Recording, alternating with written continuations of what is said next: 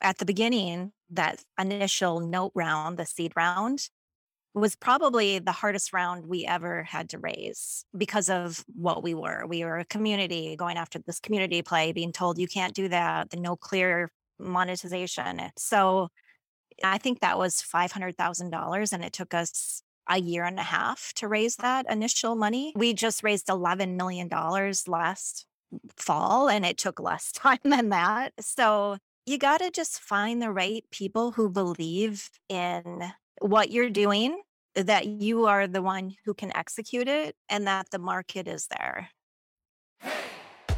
This is Get Shit Done, a podcast that dives into how women entrepreneurs are gaining traction and growing companies that scale generational impact. Each episode is real talk from women founders who have successfully scaled companies. You'll learn what they did to grow, how they did it, and the tools they used to get it done so you can too. To get access to more episodes of Get Shit Done, along with free traction tools, head on over to SheGetsShitDone.com. Welcome back to the Get Shit Done podcast, friend. I'm your host, Alex Batdorf, aka Chief Get Shit Done Officer. Today, I'm happy to bring you this conversation with Sarah Smith, founder of The Dirt, where they make finding all of your camping needs from campsites to supplies seamless in one place. Now, let me hype Sarah up a little bit because this queen has been able to scale a multi-million-dollar business and raise $22 million. And she's going to break down how the heck she pulled it off, such as focusing on the 1% of their community. Not 10, 1% of their community that contributes to their platform. Think about all those websites you go to get feedback and reviews. Well, for The Dirt, 1% of their community is driving that. So they're contributing 4 million photos, reviews, and tips just on campgrounds alone. 1% blows my mind every time I think about it. This just goes to show that you do not need to serve everybody. Stop it. We also dive into how they monetize the platform by listening to what users said they wanted and would be willing to pay for. So y'all ready to catch these gems about to be dropped? All right, let's get it. But before we get into it, please take a moment to rate and review this podcast. This really helps us serve more folks like you while achieving our mission of scaling impact by providing access to unfiltered, transparent information on how to successfully grow your business on your own terms. And if you're looking for more support on your scaling journey, head on over to SheGetsShitDone.com/join. And never forget, friends, fuck 4%. Women own nearly half of businesses, but only generate 4% of total revenues. That's why we show up here every single week to give you this information. That 4% goes up here with our movement, so you're in the right place. And without further ado, Queen Sarah Smith. Sarah, welcome to Get Shit Done. Thank you. I'm so happy to be here. I am not going to tell her what the weather is like in New York because it is dreary in Portland where she is located. And I Yes. totally empathize because I'm a Seattle girl. My Oh, family's all there. right. So I Yeah. So know you those dreary, understand. I know those dreary days. It's so funny. It's like there are cities where I feel like I'm back home, which is Oregon or Portland and Yeah. London. Oh, London's yeah. very Yes. dreary, very dreary. So, yes, I'm so excited you're here and to check in. What is one word to describe how you're feeling in your business today? Because it changes so much, right? Oh, yeah. That is such a good question. I would say hopeful, I think. I don't Hopeful. know. Hopeful isn't like, not hopeful, but like, I just, well, we can get more into this, but I feel like the business, The Dirt, is at a place right now that I had already always dreamt it would be as far as like Mm, what I wanted to build. And now it's just about continuing the execution of what we've finally figured out, where our community meets a revenue stream, and it's all kind of coming together. So it's like so exciting to be at this That's point. amazing. Yeah, I'm in the same group of emotions as you. I'm optimistic. And that's a good one. it's like a childlike optimism where I don't know, I have a lot of faith in everything we're doing. And despite the ups and downs, it's just like everything is going to be figured out. Like Yeah. it just is because why wouldn't it? Yeah. Things work out at the end. You just have to keep plugging along and keep your vision top of mind and keep going. Absolutely. Absolutely. Yeah. So, we want to talk about all the amazing things you've done to get to where you are with the dirt, but want to take it back a little bit and give everyone context for how you even got here. So, tell us, what were you doing? What were you all about before you even started the dirt? Yeah, that's a good question. And I don't know if I do follow a path or I don't follow a path, but for me, I was never an entrepreneur. That was not my thing. I actually worked in international education for years. So I worked in study abroad programs and international student exchanges. And I spent 10 years living abroad, London and other rainy places, and really felt passionate about what I was doing, which was helping young people experience cultures different from their own. And then Kevin, my husband, and I moved to Oregon, and we were new to Portland and loved to camp, and really just kept coming across this problem that it was really hard to find a campground online.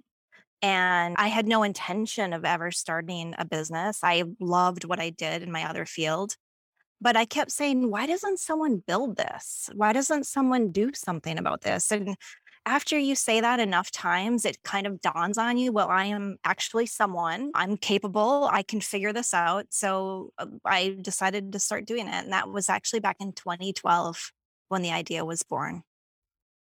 That's amazing. So, oh, how did you even get started? That's a good question. And I always tell people I think the hardest thing for people to do is that very first thing of declaring, I am doing this and I am going to give it a try. I'm going to try. People have ideas all the time, and I meet those people, and I'm like, so what are you going to do next? I'm like, oh, I don't know. I'm like, well, okay, well, you got to start. You got to do something.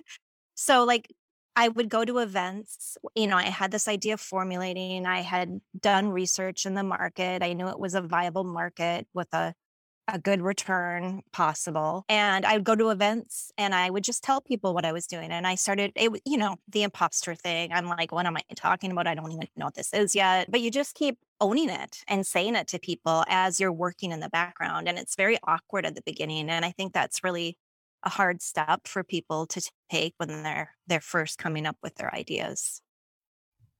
So true. It's so interesting, like the part about just doing it. I will never forget, I had a mentor when I was in undergrad when I started my first company. And that was when like the social network movie came out about Facebook and all of that. And everyone was like on high alert about someone stealing your idea. And I see that today where like founders would be like, oh, something about it in like the really intense ones, like NDAs and all of that. People are like, no one has Mhm. time for that. So true. No, like no one has time for that. Yeah. But he said something to me because I was like that. I was like so to the chest with it. And he told me, Alex, like, no one cares about stealing your idea. They just don't. Mhm. He was like, there's a very small percentage, and that's a very, very small percentage that would happen. But he made it very clear, too, that, let's say someone tried it and they, quote unquote, steal your idea. At the end of the day, no one can ever execute the way you execute because they don't have your lived experience. So even Exactly. the fact that you said with you and your partner, you had this very u- unique experience of what that looked like or why you wanted to solve that problem. I totally can see that, and I remember early on for a little bit thinking, oh, maybe I shouldn't tell people about this. Someone's going to steal it. And then I'm like, nobody cares. They're all doing their own thing and worrying about their own issues. And like you said, I executed it probably way differently than they would have anyway. So And it also like reminds me of this idea of in the startup space, we get so obsessed with competition. I don't even use the terminology competition. I call them other players. I think the problem mm, with competition is like it's such a scarcity thing where it's like there's can only be one. And it's like, no, if you go to the grocery store, you know what you're looking at? A lot of the same thing in different packages. right. Pretty Yep. much. Yep. So it's so that really stood out to me. So tell me a little bit, about or tell the audience a little bit about, this business and what problem is it solving for? Yeah, sure. So The Dirt is the top ranked camping app and website for people to find and book campgrounds. The original concept was kind of like Yelp for camping. Just like I said, we would go camping every weekend and we called it our Tuesday night fight, where we would get so frustrated with trying to figure out where to go camping that weekend. And because I would go online and the government websites I would look at were just not helpful. They were one dimensional. I wanted to hear what Alex thought about the place she went last weekend. I wanted to hear what Dan thought about the place he went 2 weekends ago.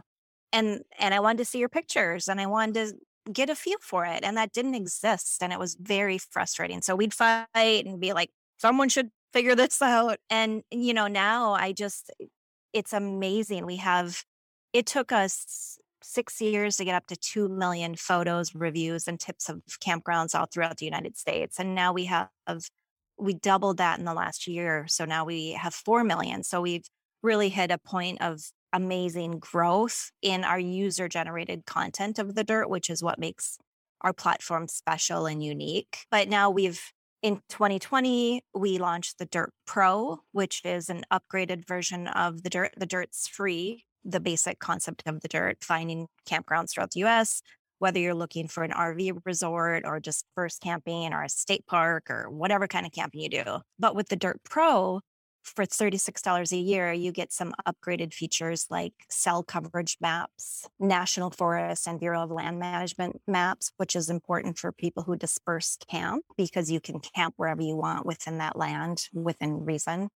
And things like and discounts. So it's really an exciting time, like I said before, because it took us years to build up this community, and we always knew this problem needed to be solved. Never met a camper who didn't say, yes, it's so hard to find a camper online. So we knew the problem needed to be solved. It was just about how to go about executing it and where that path led, which is really exciting to be at this point now. It's so interesting because the model that you have is very, very based on users. And, we talk about so much around traction on this, this podcast and I Get Shit Done in general.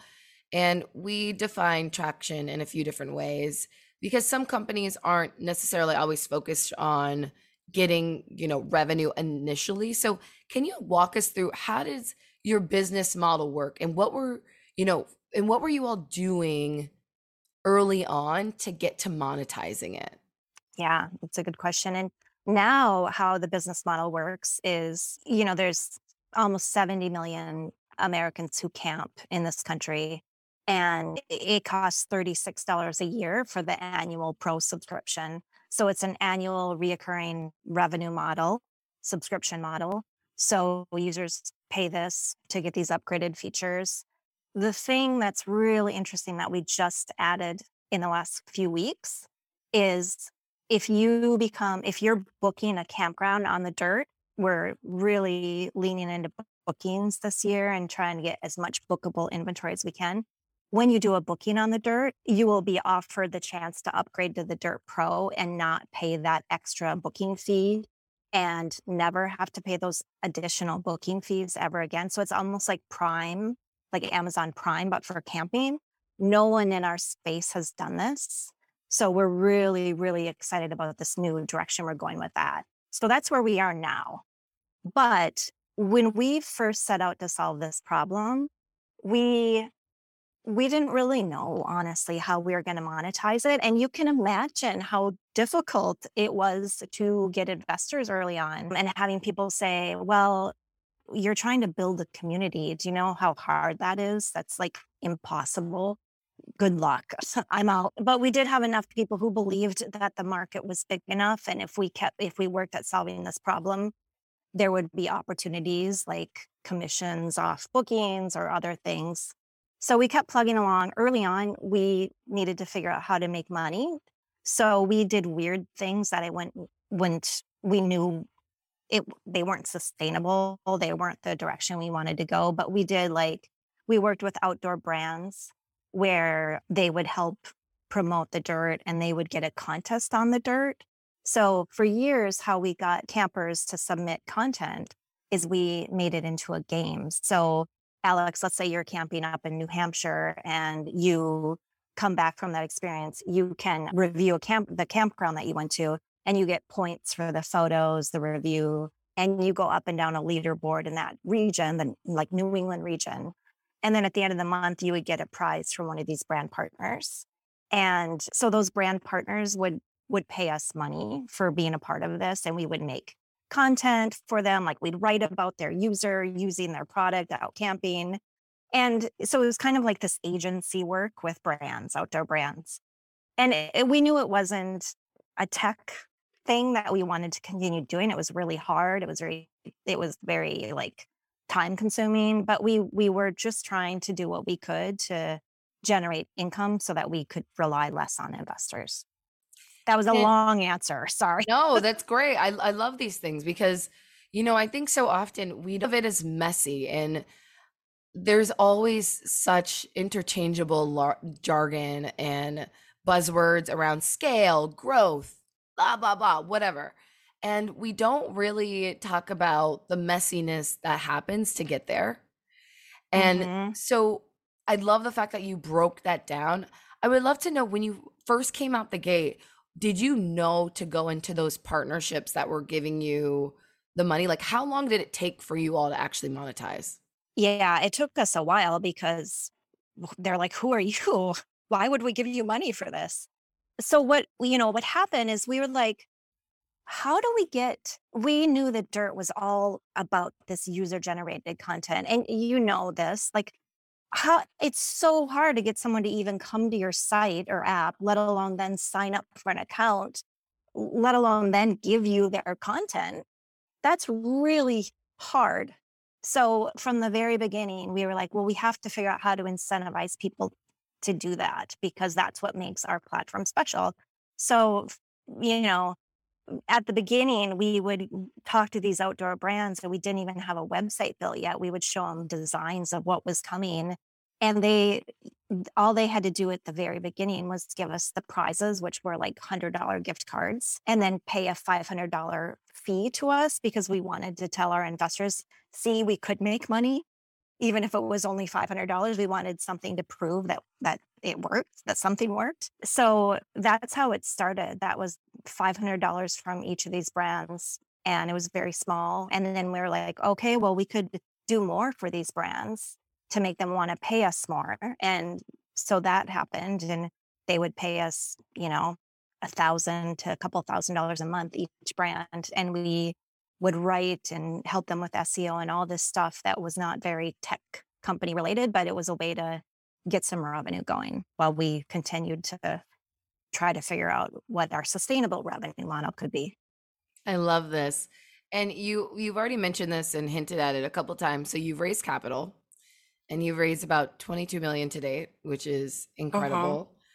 But Yeah, I thank want to you. go to the why. I think so often, the startup space glamorizes raising capital.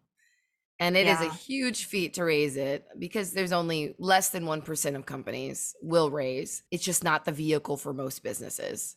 So many people yeah, are like, we need more VC out here. And I'm like, we don't though, because VC is not the right vehicle for most businesses. So I want to yeah. understand, why did you choose the VC route and when did that start for you? When did that journey start in the Yep. business?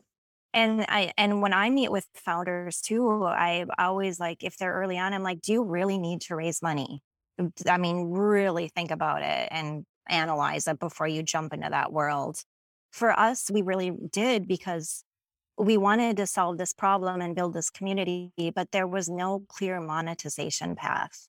So we were doing this agency work. It wasn't really sustainable or scalable. So we needed to be able to hire people and keep our business running while we figured this out. And that's what we were doing. So it took us we bootstrapped. It's funny because I started the dirt first and my husband Kevin, he is one of those serial entrepreneurs. That's all he knows. And he was doing an earnout from another tech company and he wanted to quit and join me. And I'm like, can you please just keep doing this job so that we can fund this and I will work with the Ah, contractors. So yes, the we messiness. Yes. Okay. yeah. Yeah. So he kept doing that job so that I could pay the contractors and work with them and get like our early betas done. Very, very MVP. But that took a couple years to get that going. It was a little slower for us because it's building a community is really hard. It's not like I'm like building this thing and selling this thing. It's a different beast altogether. Eventually, I did a accelerator in Colorado, and at the end of that, I Kevin quit his job and joined me, and that's when we started raising full time. Again, the messiness. It's, Yeah. I love this because it's so critical, especially a lot of founders do this, but because my world is with women entrepreneurs, the idea of having it perfect before you get started. And Mhm. we don't talk about when we hear about someone raising capital, when we hear about someone hitting a certain milestone, we don't talk about what happened before that. And so a lot of times we're comparing ourselves to, well, that person raised and now they have this team. So that means before I raise and have, get to that point, I need to have a, you know, a CTO, a VP of whatever, pick your Mhm. category. And we underestimate what actually happens leading up. Most people do not have full-time people. No. Someone is probably working a full-time job. We have a lot of founders that start and get shit done, and the goal is to gain enough traction so they can leave their full-time jobs. Heather Udo from Shoppable actually said this. She said one of her biggest mistakes she felt she made was thinking that she had to build the company off of this idea of having a traditional team, having all these full-time people, where she's like, I should have just been going for a long time with contractors. And I know Series A companies that until they got to Series A, they actually did that. But we Mhm. don't talk about that messiness. So let's walk through a little bit about that fundraising journey, because have you always been in Portland? Yes. Yeah, through this journey, yes. Other And than the accelerator that I did in Colorado, and they were actually our first ever investors, the accelerator. and you're not in a market that is known for a strong VC community, or investor community. So outside of the accelerator, can you walk us through what was that journey like for you to raise capital? Yeah. I mean, well, at the beginning, that initial note round, the seed round, was probably the hardest round we ever had to raise because of what we were. We were a community going after this community play, being told you can't do that, the no clear monetization. So, I mean, I think that was $500,000 and it took us a year and a half to raise that initial money. We just raised $11 million last fall and it took less time than that. So, it's you got to just find the right people who believe in what you're doing, that you are the one who can execute it and that the market is there. You have to like find people who believe in those things. And we were lucky to find people who could see it. And it's a much clearer picture now as it is for most startups. Once you're 10 years in, it's like, oh, I get it. And you're successful and people know you now. But back then they had to take a leap of faith. And yeah, it was a journey. So Sarah, I'm just thinking of what some of our audience is thinking right now. Well, Sarah, how do you find them? I can't find them. What did that look like for you? Yeah, that's a good question. And some very practical tips. Go like early on, go networking as much as you can. When you meet someone who wants to hear your pitch, at the end of that pitch, say, hey, you've been so helpful. Would you mind introducing me to two people? Just two. Don't say four, don't say five, don't say one, say two. And most people are not going to say no to that. And then end the meeting, send them a little blurb of your intro and say, thanks for agreeing to introducing me to some people. And then that grows exponentially. And we did that a lot, especially well, we still do it, but I mean, that's just such a key thing to getting your network bigger because where do you start? I don't know. I'm sitting here in Portland. Where do I start doing this? So starting by networking and keeping the communication up. We also do something where we have a quarterly investor mentor update that we send out. So every quarter, it's very simple. It's the good, the bad, help needed. And it's just bullet points of what's going well, what could use a little improvement and where we could use some help. And it's just a good way to keep in touch with people who have invested in us, but maybe more importantly is people who we may want to tap in the future who are being kept abreast of what we're doing every year. So those are some practical tips. It's so key here because it reminds me of like whether it's business development, whether it's I mean, I think sales and fundraising are very similar. And it's all about that relationship. And I see so often with founders, trying to fundraise when they absolutely need it. They're like in survival mode. First of all, you should not be raising when your company is in distress. Yeah. I've done it. I get it. I totally understand. But it's like any partnership. You don't want to be with the desperate person, right? So Never attractive. it's not attractive. Like, please be with me. It's like, oh my God. It's like, where's the knife? But can you tell the audience, what do you think you did really well at developing those relationships? Because I'm emphasizing here, she is in Portland. And Portland's really awesome. Like my friend Emma McElroy from Wild Fang is out there. Yeah. Incredible. So they have a growing scene for sure. And then also you have, one of our growth allies, Andy Rossick, who's an amazing operator. But see, you all know each other. So Yeah. it's very tight knit. And so Yeah. what do you feel you did well to develop those relationships? And was it just in Portland? No.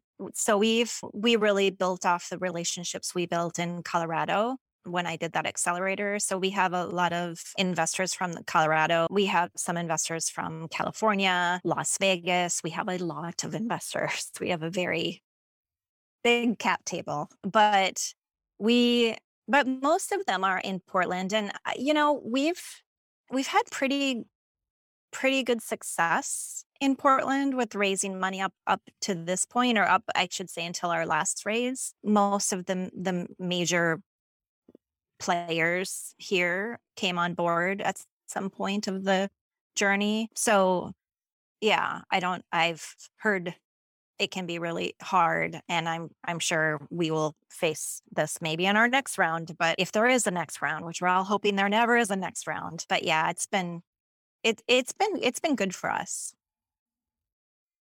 So what do you feel like you do well in the fundraising process? Because, you know, from how you're answering, it feels as if it's not the doom and gloom we hear so often about women entrepreneurs raising.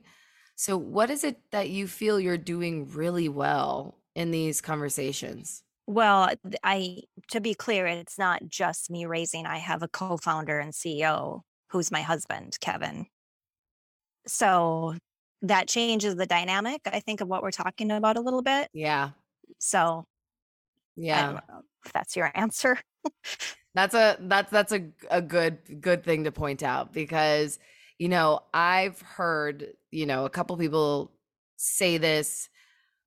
I do not subscribe, but I see why. But I hear people say I brought this guy into the room with me so I could raise. And I can empathize with it. My last company, I had two co-founders. One of them was the guy. He was our CTO. He never came to the meeting. We were like meetings. We Mm, were like, please just go build stuff. Like, yeah. we'll do Yeah. it. And maybe could it have been, faster for us to build or get those checks in? Maybe, Yeah. but we Yeah. just didn't. So, you know, what do you feel about that when it comes to fundraising? Do you think it makes a huge difference, the fact that he's the one doing it versus you? I do.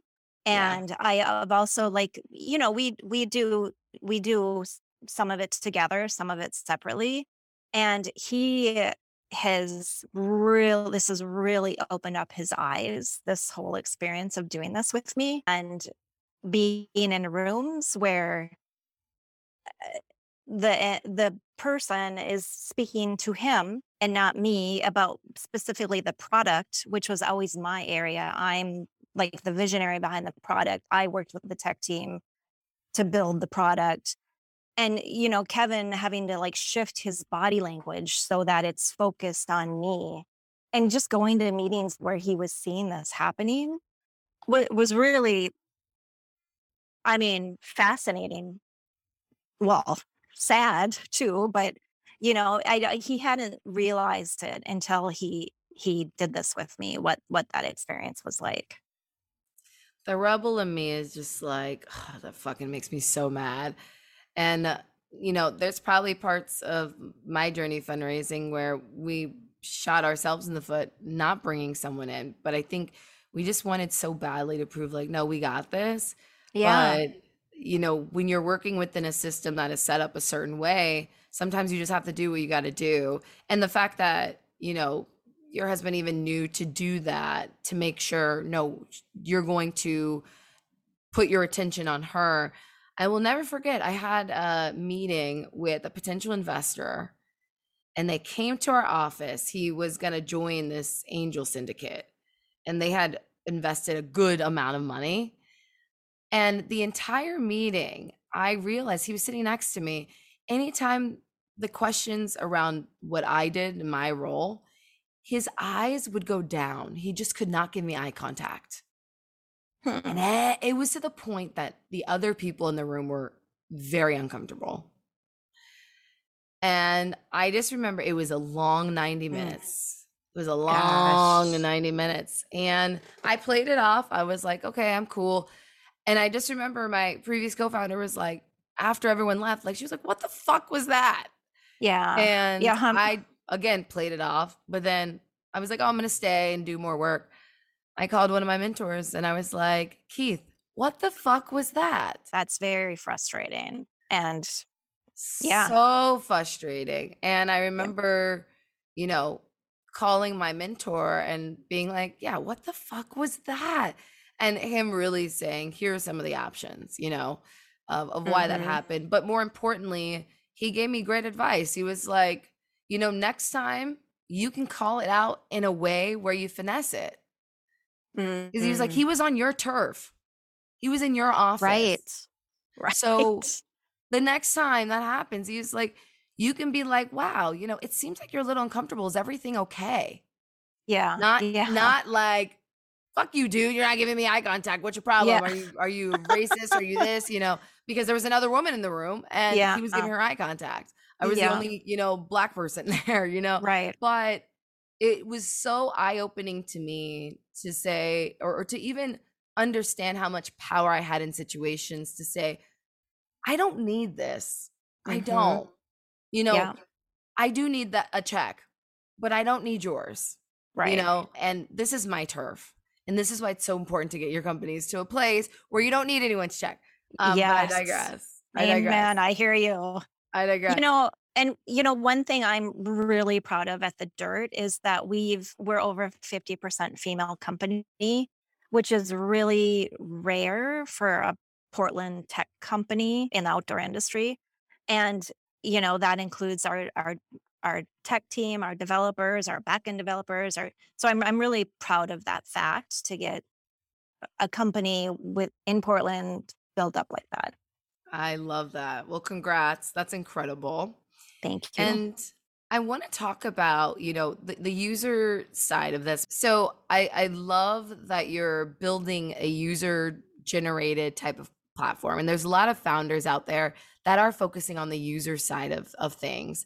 So can you walk us through, and you hinted at this before, you really focus on getting user generated content, and you told me that, before we even recorded, is you focus on the 1% of your community Yeah. to even generate that. Because I think when we think about user generated, it's like, oh, we need everyone. But it's only Hmm. 1% for you all. So can you walk us through what that looked like? Yeah. Yeah. And it's based on something called the 1990 rule of online community development. And that theory says that 1% of your users will actually provide the content, submit photos, submit reviews. 9% will upvote it or like it or share it. And then 90% just consume it. And they're never going to do more than that. That's where they're comfortable. That's what they're going to do. And so early on, without even knowing this theory or concept existed, we knew we needed to focus on this smaller percent of people who were the reviewers to give us the content that we needed to make our platform worthwhile. And I remember early on in the Dirt's life, back in those beta site days, sharing the Dirt with people, my friends, and they'd be like, I thought you were building a review site. There are no reviews on this. And I'm like, I am trying. It takes time to get content to the point where you come to the site and it's not a complete ghost town.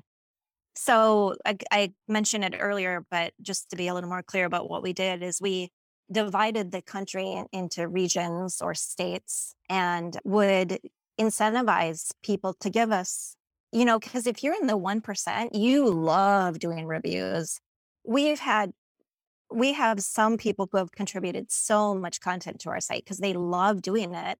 Plus, at the end of the month, if they're the top reviewer in that state or region, they're winning a $100 gift card from an outdoor brand that they love. So then at the end of the month, we wipe the whole thing clean and we start fresh, and everyone has a new opportunity that month to get to the top of the leaderboard and be the winner. And so we've done that literally for years, since the very first beta site we did it. My very first beta site was a simple WordPress site.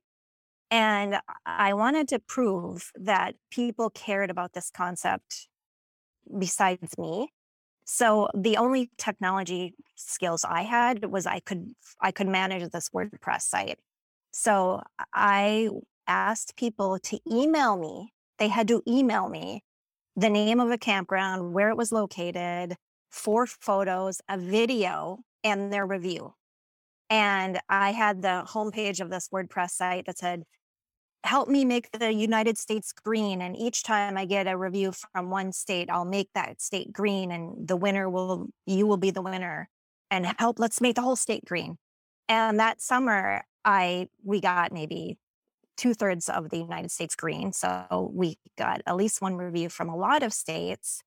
But I'll always remember the first time someone I didn't know emailed me a review, and I'm like, Kevin, we've got a stranger.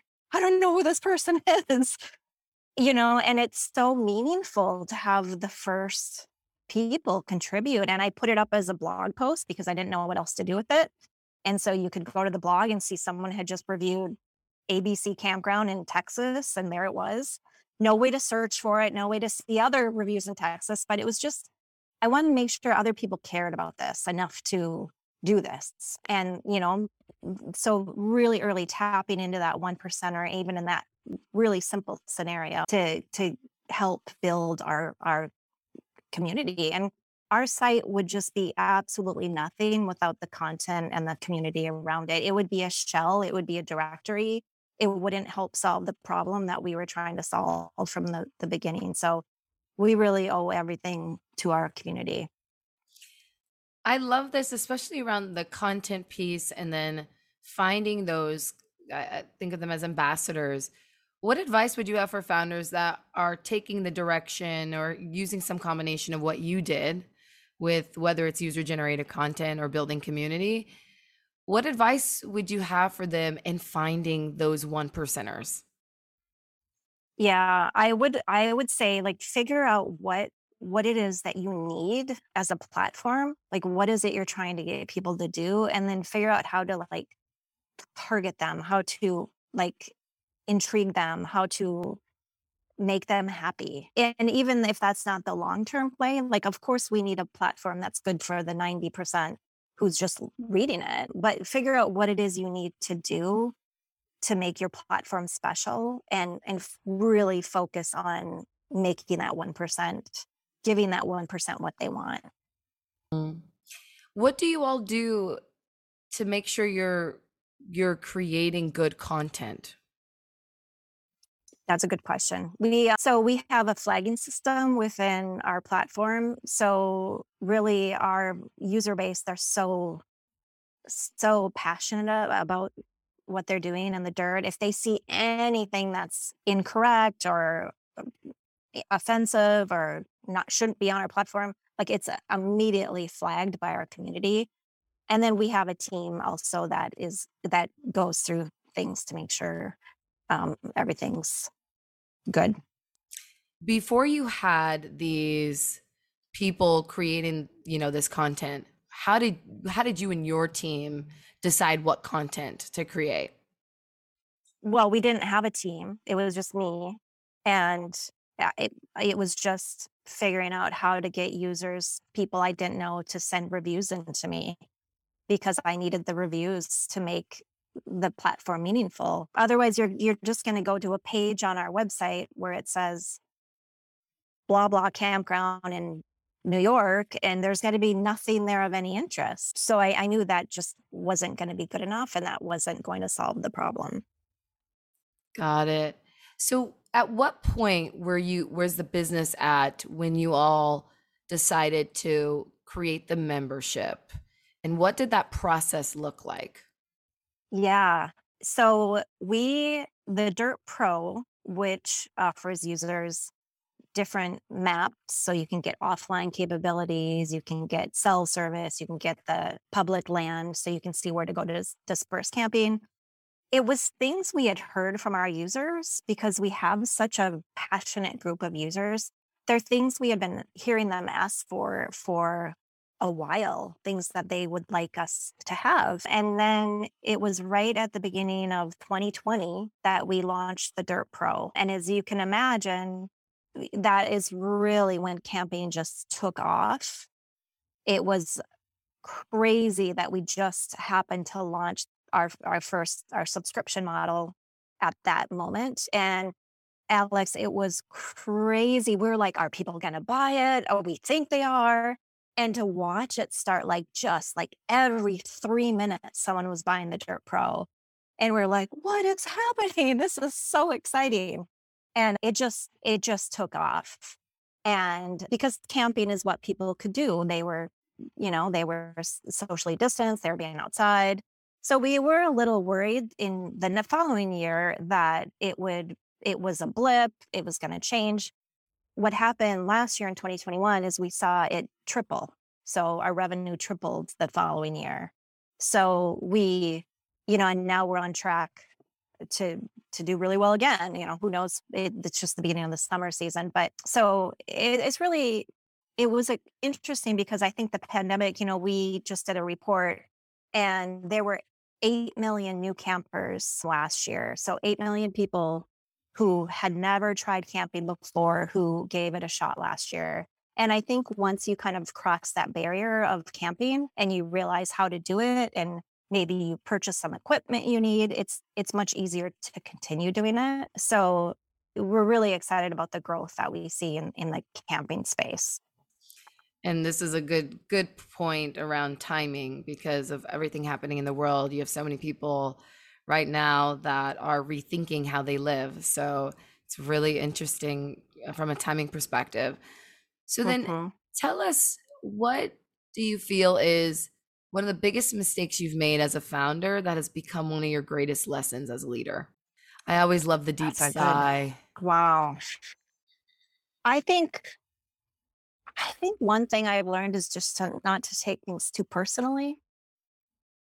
I think that's been really hard because we're all, and I don't know how that translates into being a leader, but I No, just it's think, huge. It's huge. yeah, it's like, okay, it is personal. It's when we put our lives into these things, and for me, my marriage, it's personal. But you have to learn how to to balance that and take things with a grain of salt and be okay with things. I love that. And our motto at Get Shit Done is fuck 4%. We say that because women own nearly half of businesses, but we only generate 4% of total revenues. And, you and your husband have gotten this company to an amazing place, and, sky's the limit. So what are you all focused on now to get the company to the next level? Yeah. So we're just really, historically, we've been known as a place to review and rate campgrounds. We are now offering bookings on our site. We want to be the one-stop place for all of camping. So you can figure out where to go, then you can book it, then you can come back and review it to help other people figure out where to go. So we're really focused on bookings this year and getting our bookings inventory up. Eventually, we've been talking about going into Canada for years. We would like to be international. So if you are a camper anywhere in this world, you use the dirt. You use the dirt to find and book your campgrounds. And that is our goal that we would like to see in the next 5 years. Awesome. And what could the folks listening in do to be supporting you in hitting that goal? Oh, well, please check out the dirt, get the dirt, use the dirt. If you would like the extra tools, buy the dirt. If you like it, review the dirt. All of those things, and maybe even more than that is like get out camping. There's the reason we started this company is because it was really hard to find camper online, and why that matters is because when you go out into the woods for you know some people don't like camping, but it recenters you. It can recenter you. It can refocus you. And if you're a startup founder, you definitely need that. So it's just get out camping, get reconnected with nature, and it brings a lot of clarity into your weekday. Thank you so much for listening to Get Shit Done. We hope you got the traction tips you need to grow your company on your own terms. If you want to learn more traction tips like these from badass women entrepreneurs weekly, make sure to subscribe wherever you get your podcasts. And while you're there, Queen, show us some love by rating and reviewing this podcast. This really helps us reach and serve more women like you in slaying their way to traction. And if you're looking for more support on your scaling journey, head on over to shegetshitdone.com/join, where you'll become a part of the movement of women entrepreneurs giving 4% the middle finger. Until next time, Queen, I'm Alex Batdorf, reminding you, you got this. Now go out there and get shit done.